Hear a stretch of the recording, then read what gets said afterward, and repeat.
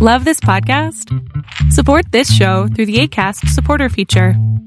It's up to you how much you give, and there's no regular commitment. Just click the link in the show description to support now. When you're ready to pop the question, the last thing you want to do is second-guess the ring. At BlueNile.com, you can design a one-of-a-kind ring with the ease and convenience of shopping online. Choose your diamond and setting. When you find the one, you'll get it delivered right to your door. Go to BlueNile.com and use promo code LISTEN to get $50 off your purchase of $500 or more. That's code LISTEN at BlueNile.com for $50 off your purchase. BlueNile.com, code LISTEN. Hi, I'm Daniel, founder of Pretty Litter. Cats and cat owners deserve better than any old-fashioned litter. That's why I teamed up with scientists and veterinarians to create Pretty Litter. Its innovative crystal formula has superior odor control and weighs up to 80% less than clay litter. Pretty Litter even monitors health by changing colors to help detect early signs of potential illness. It's the world's smartest kitty litter. Go to prettylitter.com and use code ACAST for 20% off your first order and a free cat toy. Terms and conditions apply. See site for details.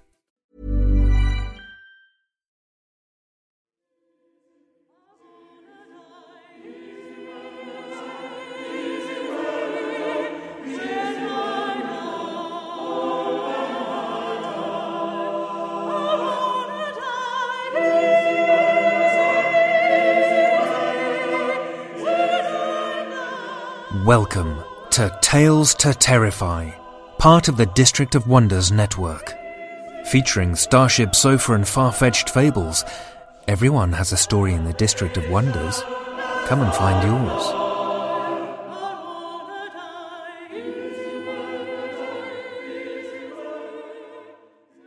Good evening, children of the night. About a month ago, I brought to your attention Crypt TV on YouTube. I've also discovered that the Sci-Fi Channel had also been airing a horror show. Despite my love for sci-fi's The Expanse, based on the book series of the same name, and The Magicians, based on the book series of the same name, I had managed to miss that they'd been airing a horror show, Channel Zero.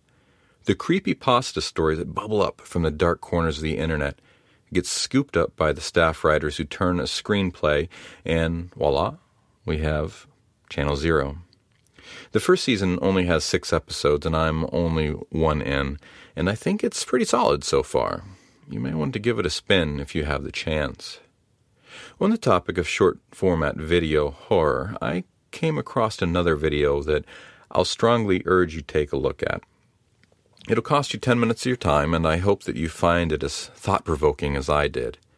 The video is Guillermo Carbonell's La Peste, which in English is The Plague.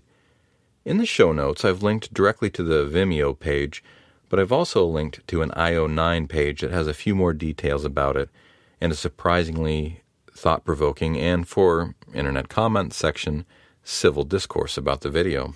I've admitted my love for the zombie genre, but I, like you, have tired of it a bit. How many times can you return to the same well? Every now and then, something comes my way that I think does something new and inventive. This is one of them.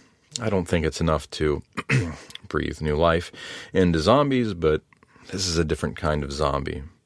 You've heard me recently speak of the highest virtues of science fiction, exploring the strange possibilities of what we are doing with our existence. I contrasted it with our own genre, and sometimes the genre speaks to what we do with the cessation of our existence. Watch The Plague and consider it as a commentary on how we, as a society, handle our elderly, and you'll discover a new dimension of horror.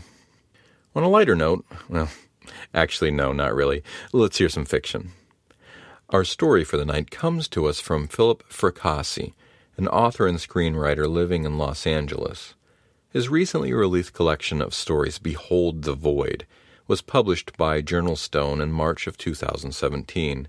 He has a novella, Fragile Dreams, that was released in November 2016, and a new novella, Saculina, released in May of 2017, both from Journal Stone. He is published in several current and upcoming anthologies, and his stories are featured in magazines such as Strange Eons, Lovecraft Ezine, Ravenwood Quarterly, and dark discoveries. Philip currently works full-time in the film industry on his writing. His screenplay credits include Girl Missing, distributed by Mar Vista Entertainment for Lifetime Television, and Santa Paws 2, The Santa Pups, distributed by Disney Home Entertainment. He has several projects in development. Listen with me to Philip Fracassi's Atticus.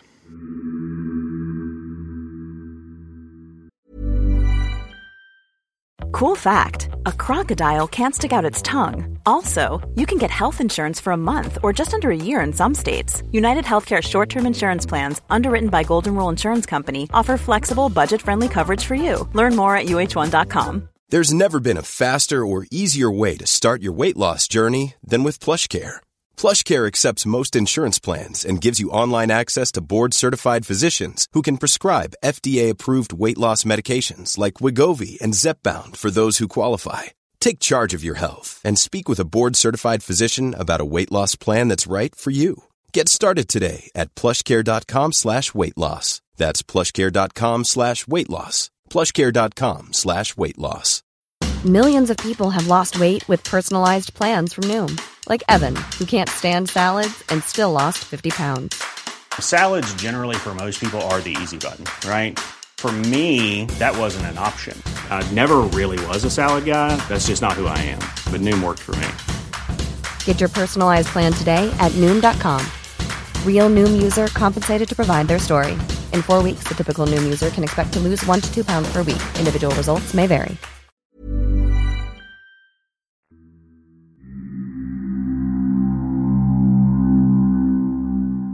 I am a worm and not a man. Psalm 22, verse 6, attributed to Jesus. 1. Alfie drove the Jeep hard over the rough, rock-strewn road that led to the find. He was up high now, altitude of at least 10,000 feet, the wind brittle cold. He kept the windows down, enjoying it, relishing the clean air, even if it turned his knuckles to blue bolts as they held the steering wheel. The Jeep lifted high on the passenger side, came down with a thud, then dipped it left into a gully, rocking Alfie so hard his feet momentarily left the pedals. He jerked back into the seat, laughed, and gave it more gas. James had said, "Not of this earth," and James, an Oxford man through and through, wasn't one for hyperbole or metaphor. Quite literal, his geologist friend. He'd also said the sample showed dramatic aging that held no relation to its geological position or depth. Put the two together and you had a nice, fat meteorite, a juicy bit of space right here on planet Utah, only a few hours' drive for Alfie from his home-based lab near the university. He praised the heavens the thing wasn't found a bit further north, across the border, or James might have been calling Jim Robinson at Wyoming instead. Even so, Alfie figured the find was technically on federal land, part of Ashley National Park, but he wasn't about to bring that up with James. Hell no, the space rock was his, and by God he meant to have it. The Jeep bounced over a ridge, and Alfie saw the tents in the distance, navy-green pimples dotted along a butte a half-mile ahead, the thin dirt road twisting like a brown snake right for it. "About 5,000 years, I'd say, more or less. Just a baby, really." Alfie nodded, stared at the blackened chunk of rock, lying in the middle of the miniature crater the geologists had dug around it.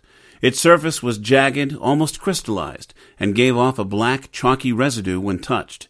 It looked, to Alfie anyway, rather unstable, more like shale than stone.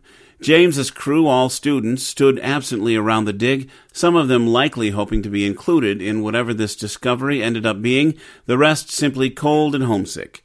Alfie smirked, remembering his own years as a student, having to take whatever shit the professor or project head doled out. "Hate to break it to you fellas, but your claim on this meteorite went out the window when your boss brought my sorry ass up this mountain," he thought, itching to be gone but not wanting to seem overly anxious lest James rethink the importance of the discovery. "Pre-Egyptian," Alfie mused as if bored, each word punctuated by clouds of breath in the frigid air. "Any similarities?" James jammed his thin white hands into the front pockets of his vest to warm them, stuck out his lower lip. A posture he took often, and one that Alfie always thought would go well with a pipe or a stuffed hawk in the background, decorating the mahogany of whatever Oxford study room James most often postured within. "Nothing on record, not anything like this, at least. She's a rare bird. The composition is strange for a meteorite. As you can see, it's flaking. Oxidation must have been slowly cooking this thing for the last few millennia, killing it from the inside out. But, like I said, the material is completely alien. I may not know much about this little guy, but I know it wasn't born on planet Earth. I've already taken my samples, pictures, measured, weighed, and catalogued. It's not a Krondite, I can tell you. Some rare acrondite I've never come across. And since you're the only meteoric within 1,000 miles, I figured I'd hand you the baton. I have my hands full with the shit I actually came out here to do. Alfie nodded, only half listening, and not entirely caring about James's considerations on the matter, since the man knew as much about meteorology as Alfie knew, or cared, about the archaeologic bone-digging mission the Brits were on about. Besides, he was entranced by the object before him. It consumed every ounce of his attention. "Iron prominent, I assume?" he asked, knowing the answer but wanting to build some goodwill by asking the idiot his opinion. James looked at him strangely, his voice lowering, as if nervous of being overheard. "That's the thing, Alfie. You'd think it'd be packed with ferrous, yeah? But it's not. So far, our tests have shown no iron at all." Alfie gave him a hard look. "You've got to be mistaken." James scoffed, pulled the front of his khaki archaeologist vest down neatly. "I don't think so. If there's one thing I know, it's how to test the chemical makeup of rock, or in this case, meteorite. Ergo, I'm curious what the university will come up with." Alfie nodded. "Well, I'd better load up and get it over there. People are wanting to see this baby," he said, knowing damn well he had no plans to take the find anywhere but his own home lab. He didn't want, or need, the university's premature meddling in a case like this one. If he was ever going to raise his personal profile within the scientific community, he knew it had to be outside the purview of his employer.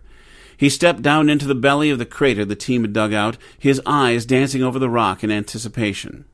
"You ready to go home?" he thought, kneeling down beside the meteorite, about the size and shape of two bowling balls side by side, joined at the corpulent hip. He rubbed the surface with his fingertips, gave a little yelp, and flinched, jerked his hand away. He could have sworn he felt a pulse, like he had touched an electrical wire, thrumming with current. Not enough to shock, but enough to make him want his fingers back, thanks very much. He stared at the black smudges on his fingertips, rubbed them together, the dust staining his skin. His hands were trembling. "Don't tell me it shocked you, mate. I'll have to call the Star," James said without humor. "No, it's fine," Alfie said, the strangeness of the meteorite only building his excitement to study it more closely. "You're the composition expert, so tell me, what's it made of, James?"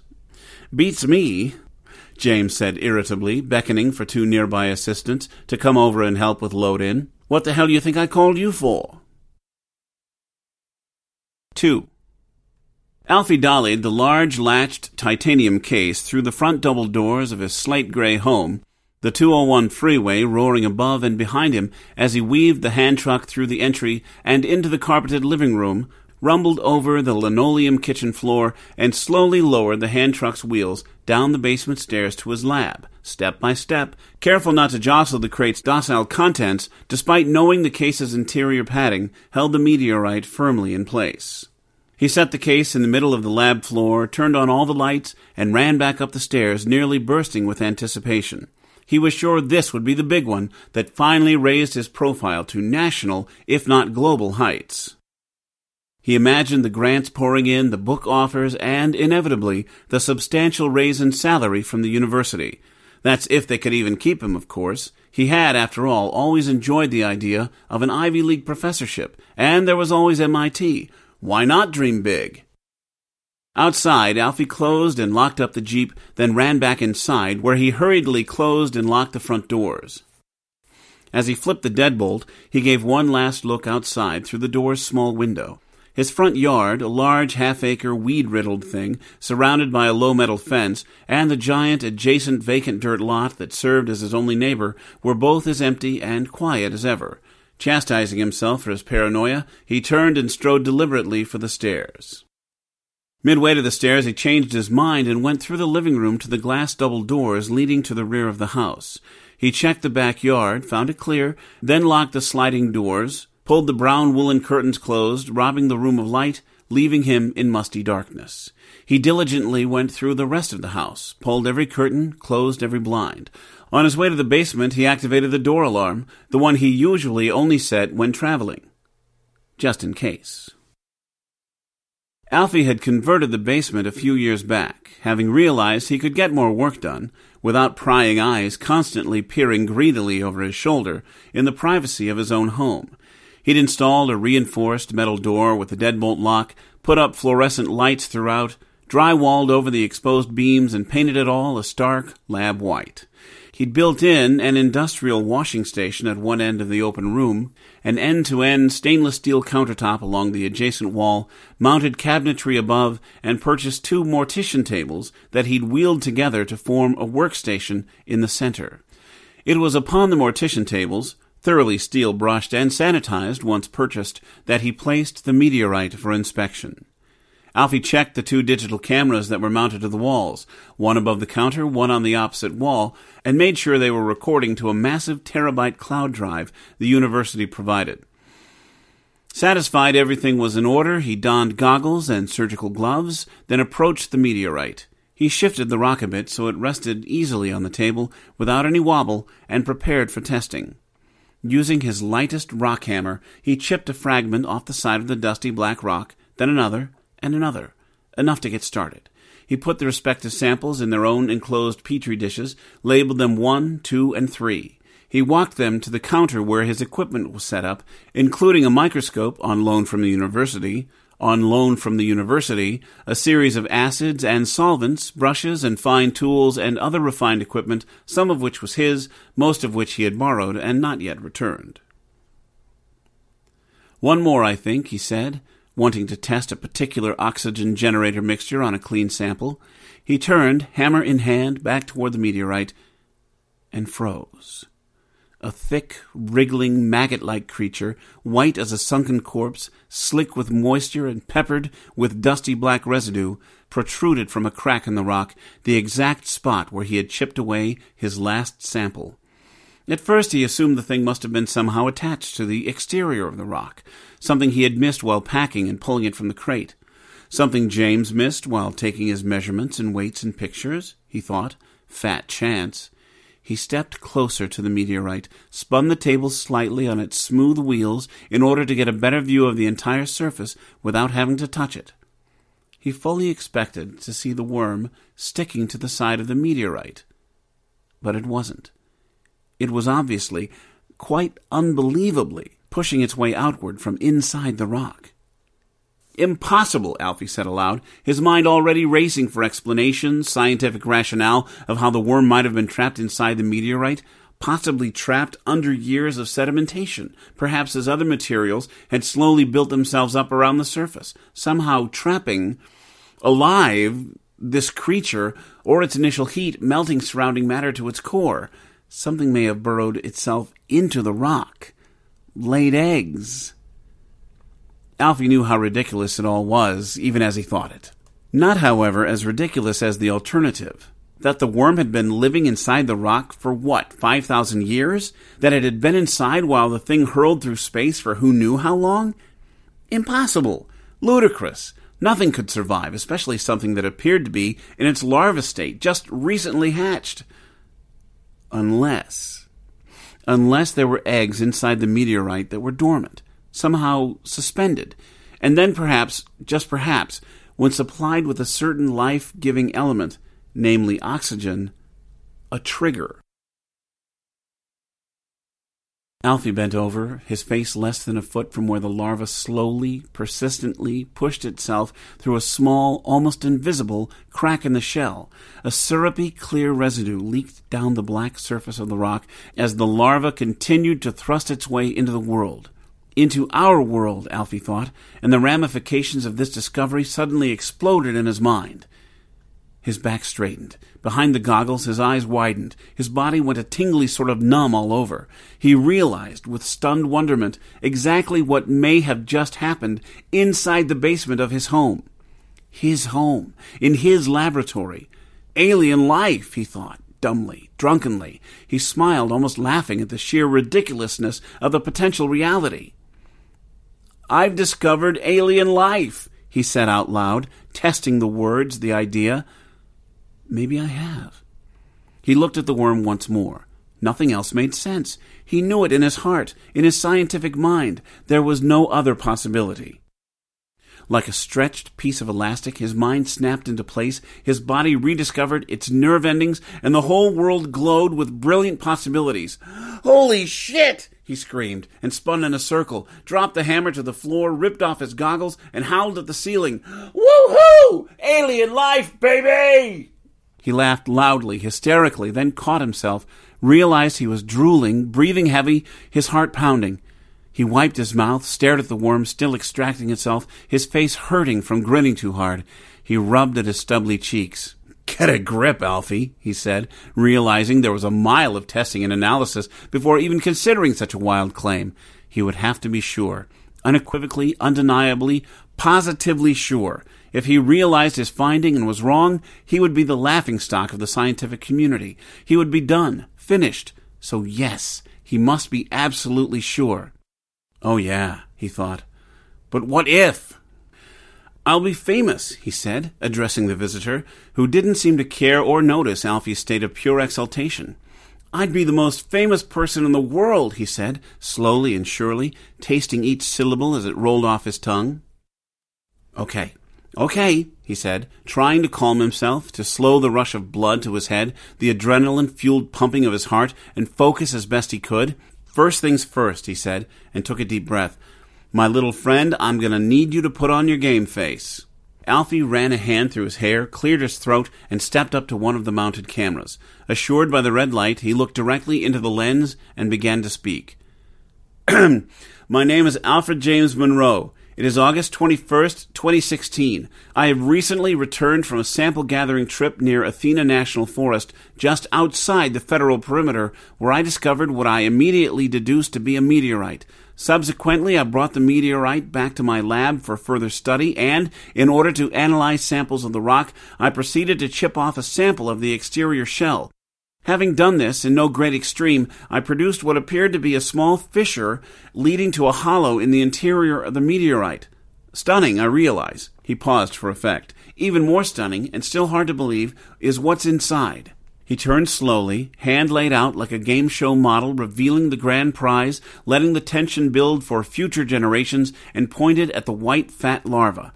As the camera recorded the moment for posterity, the larva finished its expulsive journey through the rock shell and fell with an inglorious plop to the lab table surface.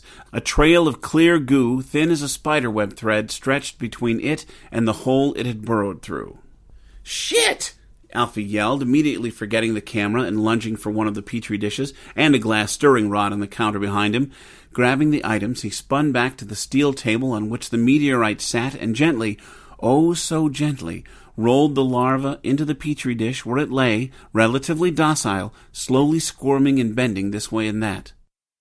"Hello," Alfie said, mesmerized, holding the clear dish and its lone occupant so close to his face he could almost smell its dank alien excretion. "My name's Alfie. What's yours?" he said, and laughed at his own stupidity. "I'm sorry? What was that?" he said, putting the thing in the dish close to his ear. "It's hard to hear you because you're so very small." "Wait, let me guess," he said, setting the dish down on the work table, anxious to get a closer look. "Take me to your leader, am I right?" The larva squirmed like a living, slick white thumb as Alfie put it under the microscope, beyond curious to know the detailed makeup of the alien creature. He would need to extract tissue, study its composition. He'd have to send it off for analysis, but how to do it without letting the proverbial cat out of the bag? He shook his head. A problem for another time, he thought, and stuck his eye to the microscope's eyepiece, his hand absently reaching for a notepad and pencil. "Rub-a-dub-dub, there's a grub in my tub," he mumbled, and began making notes. He was so immersed in studying the alien creature that Alfie did not see the emergence of a second larva head protruding from the same slick crack of the meteorite, pushing its way stubbornly and with great purpose toward the new world. 3. In the days that followed, Alfie was forced to leave the house twice for supplies and equipment. Otherwise, he did not sleep or shower and hardly ate. He had called his supervising professor at the university and given a cock-and-bull story about his mother, long deceased, being gravely ill, saying that he'd be leaving town a few days, maybe a week, maybe longer. The professor had given his regards and assured Alfie to take all the time necessary, which was just peachy for Alfie because since that first larva had poked its head out from the meteorite, he had forgotten about anything other than studying the strange creatures, going through the identification process, and seeking madly to positively identify them as truly, undeniably extraterrestrial in origin. Now, as he stood and stretched after a short nap on the cold steel mortician's table, adjacent to the one that held the meteorite, Alfie thought the lab looked more and more like an incubation chamber. There were 6 rectangular aquariums, lined along the full length of the counter, each holding about a dozen of the alien larvae. He had filled each aquarium halfway with thick, dense black soil, roots, and other vegetation, hoping the creatures would be able to feed off the earthen offerings. After those first 2 larvae had wriggled free of the meteorite, many more followed, and followed, and followed. Alfie decided to cut to the chase, and, as delicately as he could, split the rock with a hammer and chisel. Inside he had found 2 nests, each containing a giant's fist of squiggling, slimy larvae, feeding themselves on the carcasses of who Alfie assumed had been their parents, for lack of a better label. Once he had moved each of the larvae to the incubation aquariums, he was able to better study the remaining husks of the host creatures. His initial thought, followed quickly by a stomach-dipping surge of disappointment, was that they weren't alien creatures at all. They were beetles. Large beetles, to be sure, and most closely resembling the Scarabaeidae, or more commonly known, scarab beetle. The carapaces were a foot in length, wide as a hand and heavy as a brick. Alfie was no entomologist, but he knew enough about the science of insects to know the hosts had likely given birth only very recently, possibly upon the discovery by James and his team just a week or so prior. Something triggered the birthing process, he thought again, knowing it impossible but too intrigued to let it go. Like they were waiting, dormant in some sort of hibernation. Alfie allowed the scenario to work its way around his head as he studied the creatures whose biology was so similar, but also so very different, very alien, from Earth's own insects. They were much denser, for one. The gravity on the world they came from must be vastly different from Earth's, and when he looked at the meteorite, he began to think of it less as a rock and more of a spaceship of sorts, despite it being composed of mineral versus machine. Primitive and yet somehow superior to man's technology. It had landed 5,000 years ago, struck the Earth hard enough to be deeply buried, hidden all that time. What remained of it anyway, what hadn't burnt to ash upon entry through Earth's atmosphere, and there the inhabitants had lain for thousands of years, awaiting discovery, awaiting release. He knew it was true. There are no coincidences in science. The beings had lain stagnant, been unearthed, and when something released inside the chambers, a ticking clock had begun. The 4 creatures, a male and female, for lack of a better understanding, 2 in each chamber, had procreated, laid eggs, given birth to the masses of larvae, and then been slowly consumed by them, nourishing the offspring with their own flesh until the time for release came. A release Alfie had single-handedly manufactured. By studying the remains of the host creatures, Alfie figured the larvae could have likely sustained themselves another 6 months, perhaps as long as a year.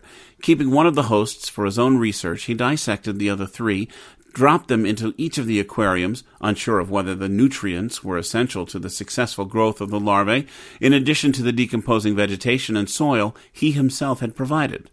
They were so similar to grubs, down to the shining, extended buckeye head and protracted limbs, that he assumed they could consume similar nutrients, and so far his theory proved correct. The grubs seemed to be thriving, not one had died, and the pieces of the adult hosts were being devoured as greedily as the roots and vegetation he'd provided. He knew it would be months before any of them developed into pupa, and possibly years before they reached the full imago stage, but he would be patient and would make sure his research was thorough and held to the highest scientific standard. So when he revealed his finding to the world, he would have already achieved the status of leading, if not exclusive, expert for the first alien species ever discovered. Books, guest appearances on every major talk show and news program, speaking appearances. He'd have to hire a publicist, a manager, an agent, perhaps even a movie deal. Why not? His story would be one told throughout the ages. His name would be in every textbook, on the lips of every scientist throughout what remained of the history of mankind. Sitting on a hard stool at the long counter, Alfie scratched at his unruly beard, watched the aliens thriving in the aquariums, and thought hazily of all the possibilities the future held. All he ever wanted was to be remembered, to be immortal. Alfie worked through the day and into the next, not eating, not sleeping, driven by thoughts of fame, by the excitement of discovering new life from another world. Finally, his body yielded to its limitations, his vision grew fuzzy, and his hand shook when he tried to write. Eventually, he collapsed across the work table, midway through writing a note on the aliens' feeding habits. He slept, but not deeply. There were whispers in his mind, whispers that crawled through his subconscious, like a million microscopic lice. They were words, but not any that he could understand. The words were constant, consistent in tone, a steady flow of instruction, of knowledge, being delivered to him in a rhythmic fashion, driven directly into his brain. Whispers, so many whispers, too many, thousands of voices, all speaking at once, all telling him something new. Images pulsed through his mind, sun-baked vistas, hazy pyramids in the distance, an expanse of outer space, colorful galaxies flowing like cotton candy in black ether, a broken army of strange, stalk-like savages swarming to escape a ravaging enemy attacking from above and beneath, bizarre cities razed to the ground, planets reshaped, civilizations destroyed by an army with countless numbers. The whispers and images quickened faster and faster, driving into his head, erupting like a supernova in his mind's eye. The frantic, overwhelming, invading thoughts were hurting. His sleeping body began to shake. Blood spat from his nose as he groaned and coughed. In the half-dream state, if it was a dream at all, his head felt like it was swelling, his brain bursting apart, bubbling with the acid of alien thoughts, visions of unknown worlds no human mind could comprehend. He winced and barked broken denials as if in a nightmare, fighting the whispers, the voices now, wanting them out of his head. "Stop," he screamed in his mind. "Please," he begged, afraid. "Please get out. It hurts. You're hurting me. You're hurting me. God damn you, I said stop." With a jerk he woke, raised his head from the cold surface of the laboratory counter on which he'd been dozing with a gasp. His temples pounded viciously, a migraine behind his eyes, so sharp and painful that the room wouldn't come into focus. His stomach flipped and gurgled as if filled with acid, its meager contents wanting quite badly to rush up and out. He lurched drunkenly off the stool. His legs immediately buckled, and he fell hard, cracked his forehead on the concrete. A stack of notebooks and papers filled with notes, sketches, and data collapsed on top of him, scattered across the floor. He moaned, rubbed the butt of one hand into an eye that felt like it might very well explode. "I need a drink," he thought, and then more rationally, and some fucking food. Alfie wasn't sure the last time he'd eaten anything of real substance. Didn't think he'd eaten anything at all for days, other than the dregs of a giant bag of greasy chips, whatever beer had remained in his fridge, and a couple granola bars he'd dug out of a dusty backpack he'd found tossed into a corner, remains of a former expedition. He slowly, carefully got to his feet, one hand resting on the lip of the counter, and let the room sway a moment. Then, after a few deep breaths, steady. He wiped a line of drool dangling from his lip, scratched at the week's growth of beard growing like unruly moss just below.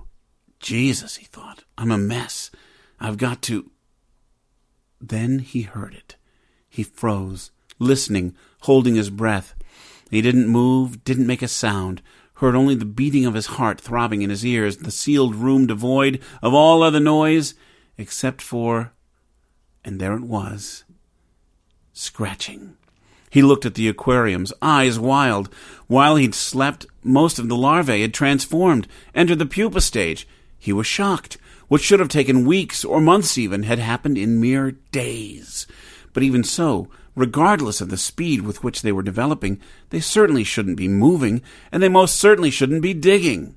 Alfie moved closer to one of the aquariums, saw that the pupae had, miraculously, burrowed deep into the 6 or so inches of earth, and a few of them were now pushed against the glass, as if trying to continue their path, to go deeper, as was their nature in the adult stage, or at least the nature of their earth sister, the beetle, in order to build a wider, broader nest.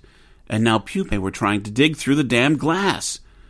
Their undeveloped legs protruded like jagged, broken matchsticks from their thick, jelly-like bodies, claws tenaciously flicking blindly against the aquarium sides. To Alfie's relief, the glass was holding. For now, at least. The pupae themselves were unlike any he'd ever seen or studied. Each was easily the size of a baby's fist, and had a deep golden hue pulsing beneath their slick, mucilaginous surface. Other than the size, however, they didn't seem to be all that irregular from the earth pupa of a beetle. What was strange was the strength and vitality of the aliens. A normal beetle, an earthen beetle, in the pupa stage would be completely stagnant, essentially developing within a chrysalis, awaiting their transformation to full imago before shedding the pupa layer and emerging. But these pupae were active workers, diggers. The pupae appeared as nothing more than a fat lump of worm with a shining bronze head, complete with new antennae. While the tarsus and claws were emerged, working frantically, the femurs were still hidden beneath the wet golden shell. As he looked more closely at the undercarriage of one particularly tenacious creature, Alfie could actually see thin, scratched lines in the glass where the pupa's claws had grooved the interior surface, as if their claws were made from rock or diamonds. The sound of the hard, scratching limbs on glass filled the lab.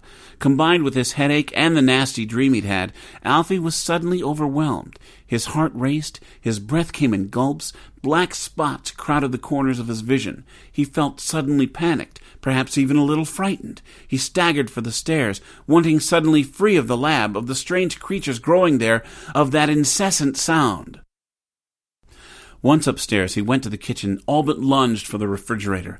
He was out of beer, but there was a half-filled bottle of orange juice, a relatively pruned apple, and an unopened packet of cheese slices. He ripped the top off the orange juice and gulped it down, nearly vanquishing the remains in one breath. It wasn't until he lowered it and breathed in deeply that the sharp tang of spoil hit his taste buds. His stomach lurched and gurgled loudly enough to reverberate in the small kitchen. He picked up the apple, prepared to eat it, but thought he may need it for the bugs. So he stuffed it into his pocket and instead unwrapped 3 or 4 slices of American cheese and stuffed them into his mouth, the processed dairy turning to mush as he chomped and swallowed it in a dry lump. It sank into his stomach like a ball of grease, slowly digesting in the rancid juice and percolating stomach acid. He dropped the plastic juice jug to the linoleum, where it clanked, fell over, and sloshed out part of its remains onto the floor. He lurched to the bathroom, hoping he wouldn't have to throw it all up, but needing to pee and brush his teeth. His mouth was dry, pasty, and sour. He used the toilet and turned on the faucet to scrub his hands. When he looked into the medicine cabinet's mirror and saw himself, he nearly gasped in shock. There was a brief moment where he, quite literally, did not recognize his own face. His hair was mussed and plastered oddly in places, clumped wildly in others. Facial hair covered his mouth and cheeks and chin in a hazardous tangle. Patches of crust and particles of meals long past clung to the beard like the last survivors of a sinking ship. His eyes were bloodshot and worse. One eyeball had ruptured a vessel, flooding the sclera with red, giving the right side of his face a monstrous look. "Damn it," he said, and splashed water over his face, his eyes, his beard and hair, sloppily grooming himself to a relatively respectable level. "Gotta get it together, man," he told the dripping reflection, and vowed to have a shower and a proper meal before the day was through. And what day was it anyway, he thought, then shuddered. He'd lost track of time so completely he had no idea. He hadn't followed up with the professor, had left his cell phone, the battery certainly dead, somewhere in the lab. He wondered if his associates, his friends, had grown suspicious of his extended absence without communication. Surely by now curiosity would have grown to concern, fictitious dying mother or no. Have they come to my door? Have they tried? Have they called the police? He doubted the last.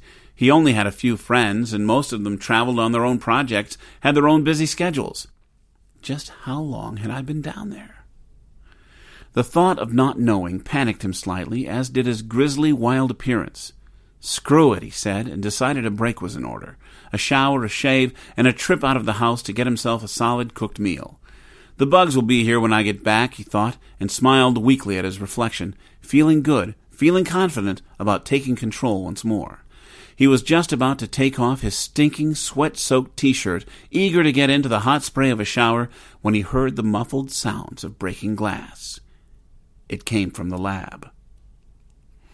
Alfie tore down the stairs and pushed through the reinforced door into the lab space beyond. He slammed it behind him, eyes scanning the aquariums, the tables, the floor. He saw that 2 of the aquariums had shattered. The other 4 seemed to be holding, but he could still hear that constant, determined scratching. He ran to the aquariums that had broken, saw that heaps of dirt and most of the pupae had spilled out over the table and onto the floor. At first he went to pick them up, thinking to put the spilled ones into the other aquariums, but as he looked more closely, he noticed that the pupae seemed quite alive and, almost disturbingly so, active. The dozen or so that had dropped to the floor were writhing on the concrete, but not without purpose. They were digging, and by the looks of it, making progress. Alfie could see the frenzied pupae tearing at the concrete floor, deep scratches already evident where 2 or more seemed to be working, somewhat impossibly, Alfie thought, in unison. Mesmerized and more than a little curious, Alfie stepped over to the other aquariums, careful not to accidentally step on the pupae, although a part of him wondered if it was to keep from smashing them or from hurting himself. Those claws must be razor sharp.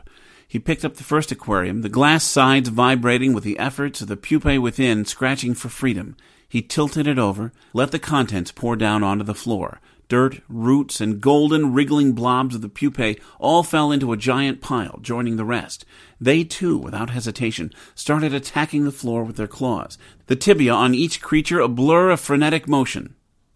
Alfie turned over the remaining aquariums, one by one, creating a great pile of dirt and alien bugs on the lab floor. He pushed the mortician tables to the side of the room, clearing as much space as he could for the bugs to work and for his own observation. He stacked the empty aquariums against a wall, then back to the doorway, shower and food forgotten, and slid down to the floor, his back against the door, amazed by the power and tenacity of these creatures that had not even yet reached the imago stage of their lives. He pulled the shriveled apple from his pocket, thought about taking a bite, and then tossed it overhand into the pile of dirt. It was immediately devoured. 4. The first adult spawned 3 days later. The Meket Aten, as Alfie had come to refer to the scarab-like creatures for reasons he didn't wholly understand, had burrowed through the basement floor, the foundation, and into the earth below the house. Alfie hadn't gone down into the tunneled earth to thoroughly investigate, primarily because he feared the tenacity of the workers. He didn't want his limbs perceived as an obstruction to be sawed through the way they had torn through concrete, rock, and earth. But he had crawled to the edge of the massive crater in his floor, easily big enough to drive a car through, and flashed an industrial flashlight down into the depths the Meket Aten had created. At first, there didn't seem to be a bottom, but then he noticed the deep tunnel that they'd dug curved northward, so that he saw only the tunnel's bend, and, not having a powerful enough light to illuminate it, assumed a bottomless void. They had gone on to dig multiple tunnels, extending outward from Alfie's property, each wide enough for a human being to walk through if slightly hunched over, and who knew how long. He assumed, based on his early study of insect life, that they had built a nest somewhere down there, deep in the belly of the earth. It was from one of these tunnels he saw the first adult emerge. It was the most beautiful thing he'd ever seen. The large creature caught the beam of his light as it climbed up and out into the main sunken area just below the home's foundation. Alfie had been shining the flashlight downward, trying to count the number of tunnels the Meket Aten had created, when the alien scrambled into view. It was a massive thing, long as a small dog perhaps, and wide as a baby sea tortoise. Its antennae were long and black, tensing and twitching in the depths. The shell was a solid bright gold, shiny and clean as chrome, with 3 bright green luminescent dots set neatly across, about midway down its shell. The creature had looked up at Alfie as if sensing him, and immediately skittered up the sloping dirt path toward him as if anxious to say hello to a new friend. Alfie panicked, suddenly very afraid of what the fully adult creature might do to a human, given the strength and cutting ability of the pupa spawn. He wanted to stand, to run, to regroup. He tried to get his legs under him, but the room swooned and he fell back on his ass with a grunt. Too weak, he thought in a panic. His head was pounding to raise the dead. His eye throbbed like it would burst from its socket. He groaned and nearly sobbed at the thought that he'd let himself get this bad, ignore his own needs, the needs of his body. He turned his head, looked back toward the hole. He watched with wide, bloodshot eyes, in fascination and horror, as the creature emerged. First the long antennae, then the jet-black head, its mouth wet and dripping, eyes shining like burning black suns. It had slick jaws and a monstrous beak. The beak was shaped like jagged teeth. Alfie let out a terrified squawk and shuffled on his ass, back and away from the hole, kicking wildly as he pushed to the far wall, his eyes never leaving the emerging creature. The adult heaved itself easily, nimbly, onto the concrete floor and skittered straight toward Alfie, its sharp legs clicking like tiny pistol shots as it crossed the floor. Terrified, knowing the thing wanted nothing but his insides for a meal, he looked around desperately. The handle of the rock hammer jutted from over the edge of the mortician table he had pushed aside, the one still bearing the vessel these beings had inhabited on their trip through space. Adrenaline and fear fueled his movements, and he reached up and snatched the hammer, fingertips brushing the black leather of the handle just as the creature scrambled onto his foot. With a pathetic cry, he swung the sharp edge of the hammer down at the thing, putting all his remaining strength and terror behind the blow, hoping to spear it and keep himself alive a little longer. The hammer hit the golden shell and clanged off without even scratching the surface.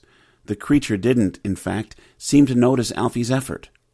The hammer clanked to the ground as the alien climbed onto his leg, its front legs already gripping one knee like a steel clamp.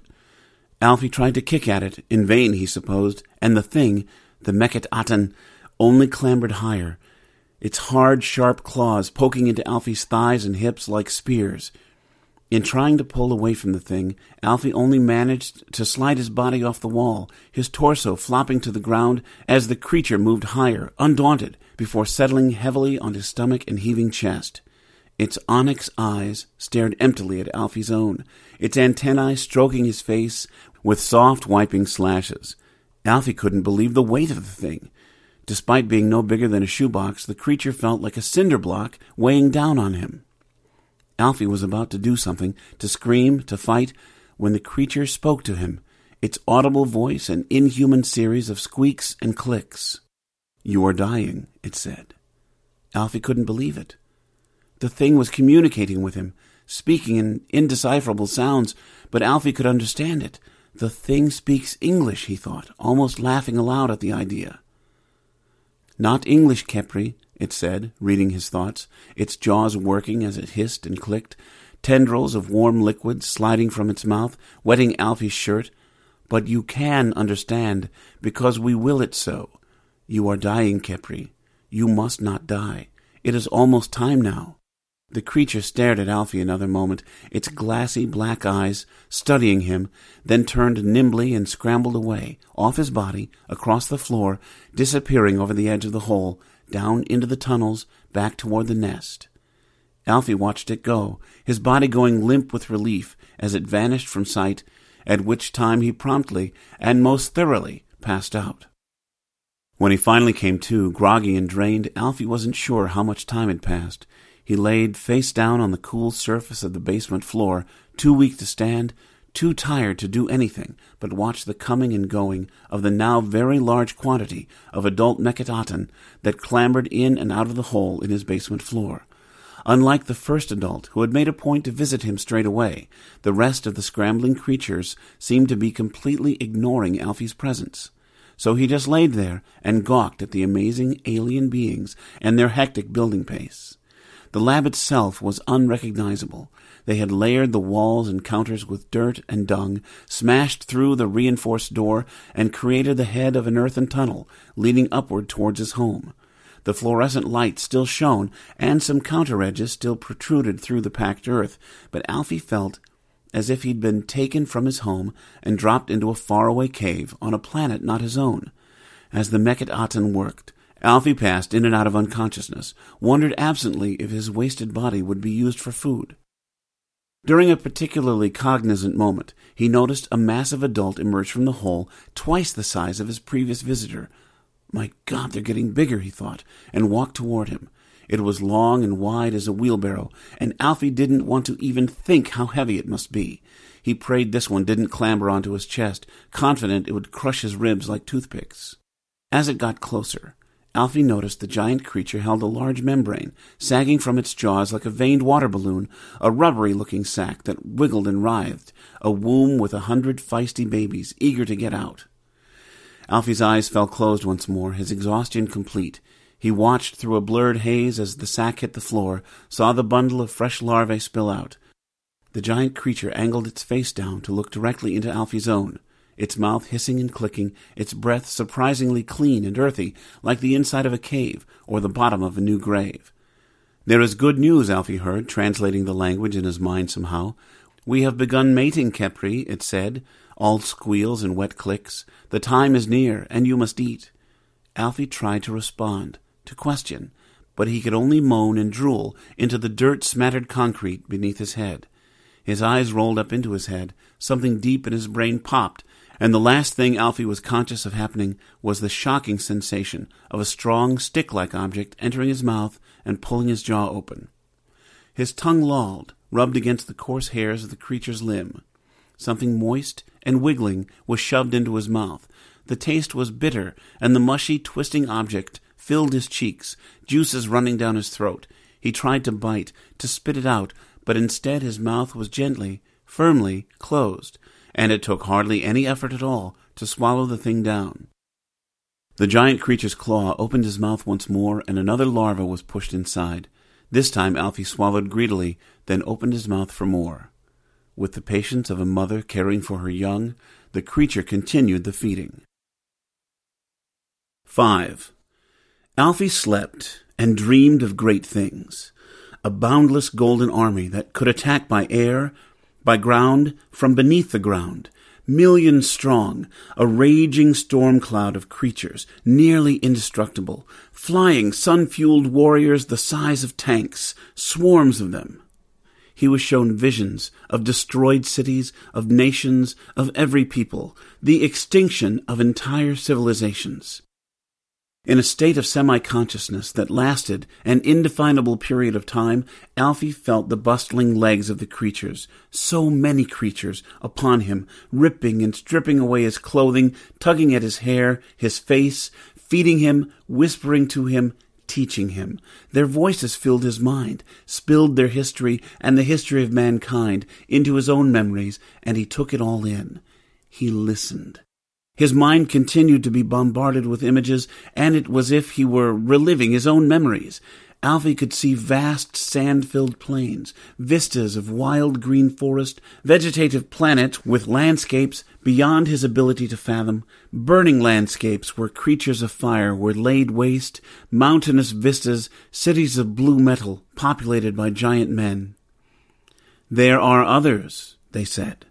In his own world, thousands of years ago, a leader was chosen by Earth's Meketaten, the army of Aten, the sun god. That leader united civilization, demanded their worship, their compliance. It was a new world order, one of peace, of intelligence, one God for all humankind, an end to wars, to tyranny, to terror. He saw a species of giant Meketaten working side by side with Earthmen, building impossible structures, beacons to their brethren's own home planet, billions of light years away, where the true Aten resided, the creator of suns, the creator of life, the one God. These Meketaten, these travelers, had built civilizations before, but man and Earth had failed. And now the time had come to try again, begin the rebirth, start the world over, hope mankind could survive and build, carry the light of the supreme being that humans called Aten, Itzamna, Yahweh, Amun, Shiva, Nugua, too many to count, too many to name. As the thoughts persisted, some distant part of Alfie could feel the larvae bursting apart inside him, the fluids and alien bacteria from the creatures rushing into his bloodstream, expanding his heart, reshaping his delicate, intricate brain. His body was lifted, placed by sharp but gentle claws onto the back of a giant creature.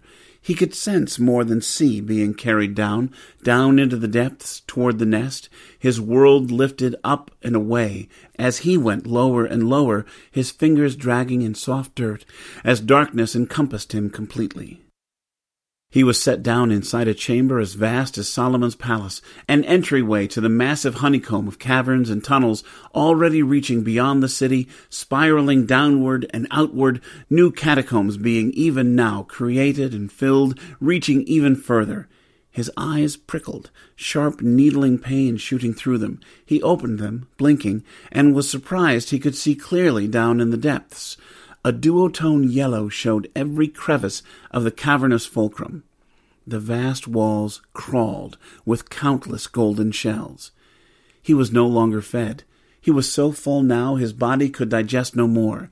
He defecated, his body emptying itself, and the creatures methodically combined it with their own waste, spread out in great piles throughout the cavern.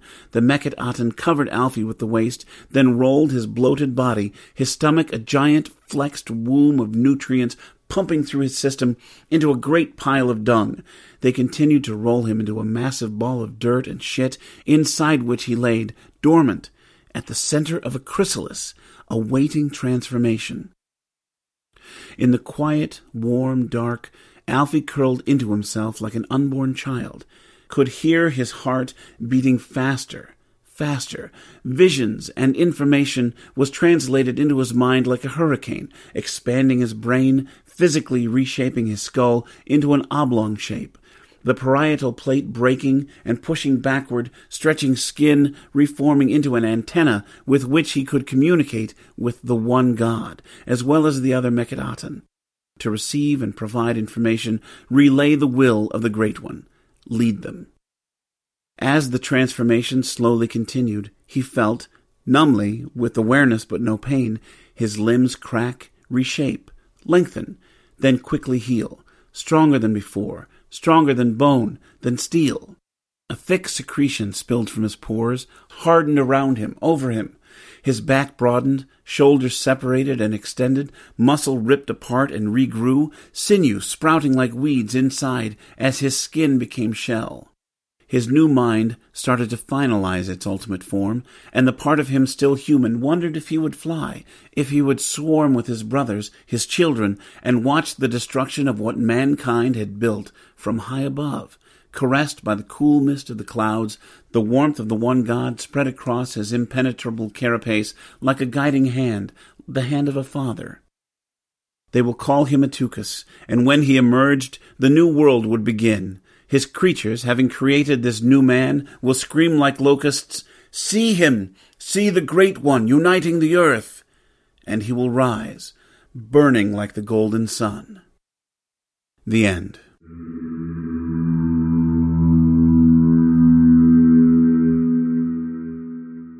That was Philip Fracassi's Atukus, as read by Pete Lutz.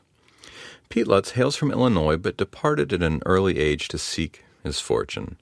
20 years later, he retired from the U.S. Navy, having been completely misinformed as to where all the fortunes were. Since that time, he has done a number of interesting things, many which should never be mentioned in a public forum. But one of those interesting things was the creation of an audio drama podcast series called Pulp Pourri Theater, an anthology series with adaptations from classic pulp fiction and original stories from both Pete and guest playwrights. The podcast can be found on both iTunes and Stitcher. Pete lives in South Texas with his wife and son. He's a civil servant in his day job with a part-time radio gig, but his nights and early mornings are spent in great bursts of audio creativity. Lastly, for the benefit of Miss Marcia Morgenstern, he is not the Pete Lutz who stole the jack-o'-lantern off of his grandma's front porch in Big Legs, Idaho in 1949. Please stop calling him about that. Thank you, Pete. That'll be our show for the evening, children of the night. Visit our Patreon page in the links below, and don't forget to like us on Apple Podcasts. Our show is produced by our editors Scott Silks, Seth Williams, and Drew Sebastini. Website designed by Josh Lightsey, and theme music by Diane Severson. Tales to Terrify is distributed under Creative Commons Attribution, Non-Commercial, No Derivatives 4.0 license. Join us again next week for another episode of Tales to Terrify. This presentation has been brought to you by the District of Wonders Network, dedicated to podcasting the finest genre fiction. You can learn more about the District of Wonders and their many literary productions at their website, www.districtofwonders.com. Thank you for listening.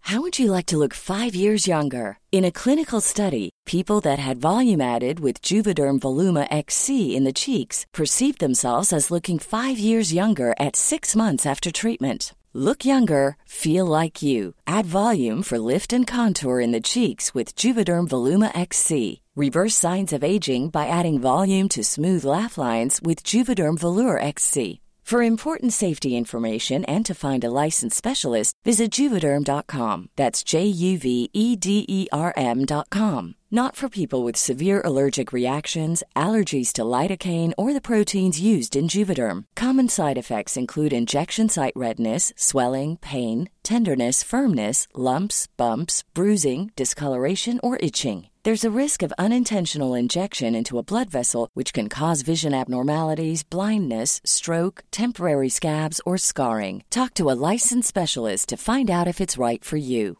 Mom deserves the best, and there's no better place to shop for Mother's Day than Whole Foods Market. They're your destination for unbeatable savings, from premium gifts to show-stopping flowers and irresistible desserts. Start by saving 33% with Prime on all body care and candles. Then get a 15-stem bunch of tulips for just $9.99 each with Prime. Round out Mom's menu with festive rosé, irresistible berry chantilly cake, and more special treats. Come celebrate Mother's Day at Whole Foods Market.